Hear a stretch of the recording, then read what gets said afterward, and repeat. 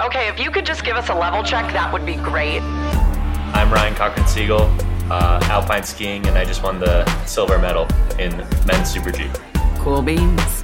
Hey, Ryan, congratulations. Thank you. This is going to be awesome. Yeah, he sounds just like Yoda. I'm Elizabeth Beisel, two-time Olympic medalist, and I am jumping the press rope to take you inside the athletes' villages, some of the most interesting and exclusive places at the 2022 Beijing Winter Olympic Games.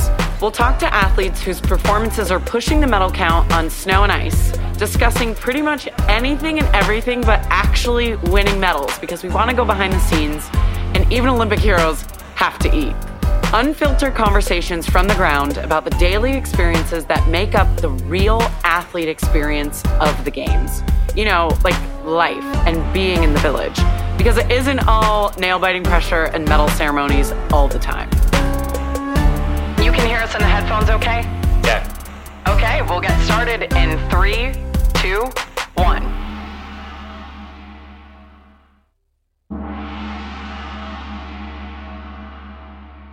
Yes, you did. Congratulations, Ryan. Thank you so much for coming on In the Village with us here today. Almost exactly 50 years ago to the day, your mom won Olympic gold, and here you are, finding yourself on the podium, winning America's first alpine medal of the games, a silver. What did the day leading up to winning this medal look like? Did you sleep well the night before? What did you eat? How was the village? How was your bus ride over? Like, give me all of the skinny. Yeah, so, today was really led up by the past few days where between training runs for the downhill and then our downhill race got postponed to yesterday. So a lot of it was just, I was pretty tired from yesterday's race, and it allowed me to get a good night's sleep. Slept great, woke up, I think 6 a.m. and just started my day like normal. But it's funny how leading up to the race, you just want to keep things how they've been. You know, I've had a pretty habitual breakfast. It's like 2 hard-boiled eggs, some oatmeal, and protein muffin, cup of coffee. But yeah, just staying in a rhythm and enjoying it all. And then from there, we just go up to the hill, have a good inspection, do a couple free ski runs. I actually, with that, had a good, felt like I was skiing well, had a good touch with the snow, and definitely put me in a good place that I really just wanted to go out and push my skiing when it came to the race. It all worked out, for sure. Definitely all worked out. Yeah, it definitely all worked out. You can be in multiple alpine disciplines, Super G, downhill. Each has its own length of skis. How many sets of skis are you bringing with you to Beijing? And is it so many sets that it's super hard to travel with? How's that? Yeah, I fortunately have a serviceman, the magician Heinz Hemmerle, who gets to handle all the skis. But yeah, we have a crazy number of skis in our quiver. I think in terms of downhill skis, I want to say we brought 9 or 10 and then probably 6 Super Gs. And then I have 3 or 4, maybe 5 GS skis and 2 pairs of slalom skis. So I add that all up, but it's a lot. It's a crazy amount. Logistically having to deal with that and handle that, it definitely takes a team. So I don't think I skied. Obviously. Yeah, I also don't think I skied on a good number of those skis. They've just been in the wax room, but I skied on the right ones today, so that's what counts.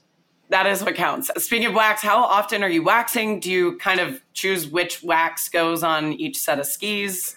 Is that up to you? No, that's all up to Heinz. He's been at this level for the last 40 years. He worked with Lindsey Vonn, worked with Bodie Miller, many other ski legends as well. So he decides all the waxing and all of that, but I know that every day, he's in the wax cabin, waxing the skis, tuning the edges, getting everything dialed. And it takes a crazy amount of work from his side to be able to do what I did today. And it's definitely, it's pretty wild to think about. Heinz seems like an absolute legend. Wait, what is his background? How long have you been working with him? What's his story? Yeah, so I don't know, it was in the 70s when he first became a ski technician, and he's worked with, the Austrians, the Canadians, the Americans, and I was so he worked with Lindsay the whole time she was on head. So from 2010, I think, until she retired in 2019. And then he was working with the Germans for a couple of years with some of those athletes. And this past summer was actually when I just worked out a deal with head that, he was my guy, and we've really, I think honestly, like connected right away in terms of just our personalities. And, we want to win, and we're here because we're motivated and we want to do what's necessary in order to be the best skier. And so I think for me, I honestly, parts of me, I'm like, I don't deserve his expertise and his ability. He's, I would argue, the best technician you could have as a ski racer. So I'm definitely fortunate in that sense, but it's been really cool this season. And I think looking forward to, like, I'm thrilled that I get to work with him on a daily basis. Yeah, he sounds just like kind of the Yoda of technical skis and everything. Yeah. Completely. So when you're going to the hill and it's race day and you have that, like I love when I go to the ski mountains and the little kids have their like boot bags and they're bigger than them. Okay. Are you bringing a boot bag, and what is in it? Aside from boots and probably helmet, right? Yeah. No, it's funny. My normal boot bag, I left it in Europe, but it's massive. It fits everything between, boots, suits, helmets, anything you would need. But the one I have here, I try to be a little more compact. So it's pretty standard. I mean, anything that I need for the race: back protector, my speed suit, undersuit, like arm protectors, helmets, goggles, gloves. That's some like warm up stuff. So some bands and like a lacrosse ball, that type of thing. But I figure the less weight I can carry around, the better, just in terms of like energy management and all that. So doesn't look quite as ridiculous as, like the young kids in the ski line that their backpacks bigger than them. What are back and arm protectors? So the back is like, part of it's honestly, I think, just to keep your back warm. And it's also, it protects you in case, you crash, or sometimes a gate will hit you too. But it's basically just like a thick foam pad that falls top of your, kind of like right at the top of your spine all the way down to, your waistline, I would say. And it just, part of it's aerodynamics, part of it's just so that, if you're in a crash and you're super hyperextended, it prevents some of that motion as well. And then arm protectors are just honestly so that when you're hitting the gates, your arms aren't getting beat up. Yeah, you're moving very fast and those things flip out very quickly. So I totally get it. So when you're racing, how many layers total do you have? Here I have like my long underwear and then just an undersuit, which is kind of like smooths everything out for aerodynamics, and then the speed suit. It's definitely, on colder days, especially here with the wind, you don't want to be out in it for very long. We strip down and we put clothes on pretty quick. We're good at that, especially doing it for so long. But it's enough for, 2 minutes of skiing, and then you want to warm back up. How cold has it been? Like very, very cold? Are you putting on extra layers on practice runs? We had, one of our training run days was really windy and it was freezing. With the wind, you can't, it's hard to stay out for multiple runs in a row. I have boot heaters here, and then I was using hand warmers too, and then definitely wearing coats as much as possible. And you just try to brave it out as long as you can before the pain sets in. But the past few days, honestly, it's been getting really nice. The temperatures have been really friendly, and it just makes skiing really enjoyable. So it hasn't been that bad, but I think it can get brutally cold. I'm glad Mother Nature is starting to behave herself and giving you guys a little break from the biting cold wind. You're some of the only people on the snow that you guys are at. What is it like kind of being the only skiers there and not being with everybody else? Yeah, it seems like we have our own playground to ourselves, which is cool in a sense. It's nice, going out there and recognizing everyone that's out there is here for this event, and knowing, I can go rip a trail and not be worried about who's on the backside of a terrain. I know that I can trust that, people are in place where they need to be. And I think everything in this venue, the Athlete Village, it's all so purposeful, and it just makes sense. Especially with the Alpine venue too. There's, it's all connected and well thought out in terms of how they designed everything. And it just makes it, as an athlete, being able to handle the logistics and all the different things that get thrown at you, you can really manage it really well. So it's cool. I think it's such an impressive venue to be at. That's amazing.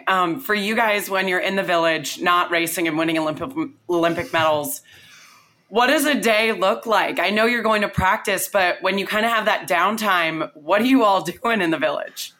I chill hard. Spend a lot of time in my room. I love that. I chill hard. That's great. As you should. I think we're at a heightened state for so much of the day, so that when we get back here, it's kind of like a way to, separate from that, to relax, unwind, and, just enjoy that. But it's cool. You kind of feel like you're in college, and it's this weird, cool dynamic with all the athletes. And yeah, I spend a lot of time in my bedroom. I think in terms of COVID and all that, I think there's a time and a place to be out and about, and then there's a good time to, just be relaxing. Just keep it. Yeah, exactly. What do you do to relax and unwind? Anything specific? When I get off the hill, I usually ice my knee, and then I'll Normatec, so compression stuff on my legs, and then just go through the normal routine of PT, dry land, maybe some video analysis type stuff, and then probably take a nap in there too, go eat dinner, and then just kind of hang out with some of my teammates and friends, and then go to bed. But it's do it really all over again the next day. Yeah, it's fun, but it's also not that exciting or exhilarating. It's definitely pretty boring in a way, but I love it. This is my life. You're also competing for Olympic medals. It's not like you're going out and going for a run or exploring. And you say Normatec, and you guys obviously have a lot of stuff to help recover. Is there a team room for you guys at the Village? Is it on the hill? What does that look like?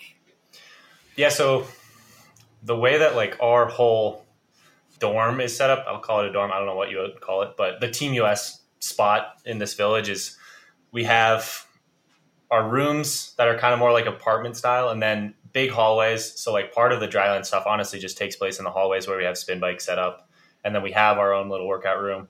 And then there is also a separate, Team USA medical area, where if we need special treatment, then we can go to there for a massage or PT on one of their tables. But we also have other physio tables set up on Alpine set up on the second floor. So we use those generally for those practices. But it's a cool, we've got lugers, we've got people in skeleton, bobsledders, and Alpine. We're kind of all just mixed in and, living it up in the Olympic Village. I love a good Normatec. I would be in that room almost every single day. Oh, it feels so great.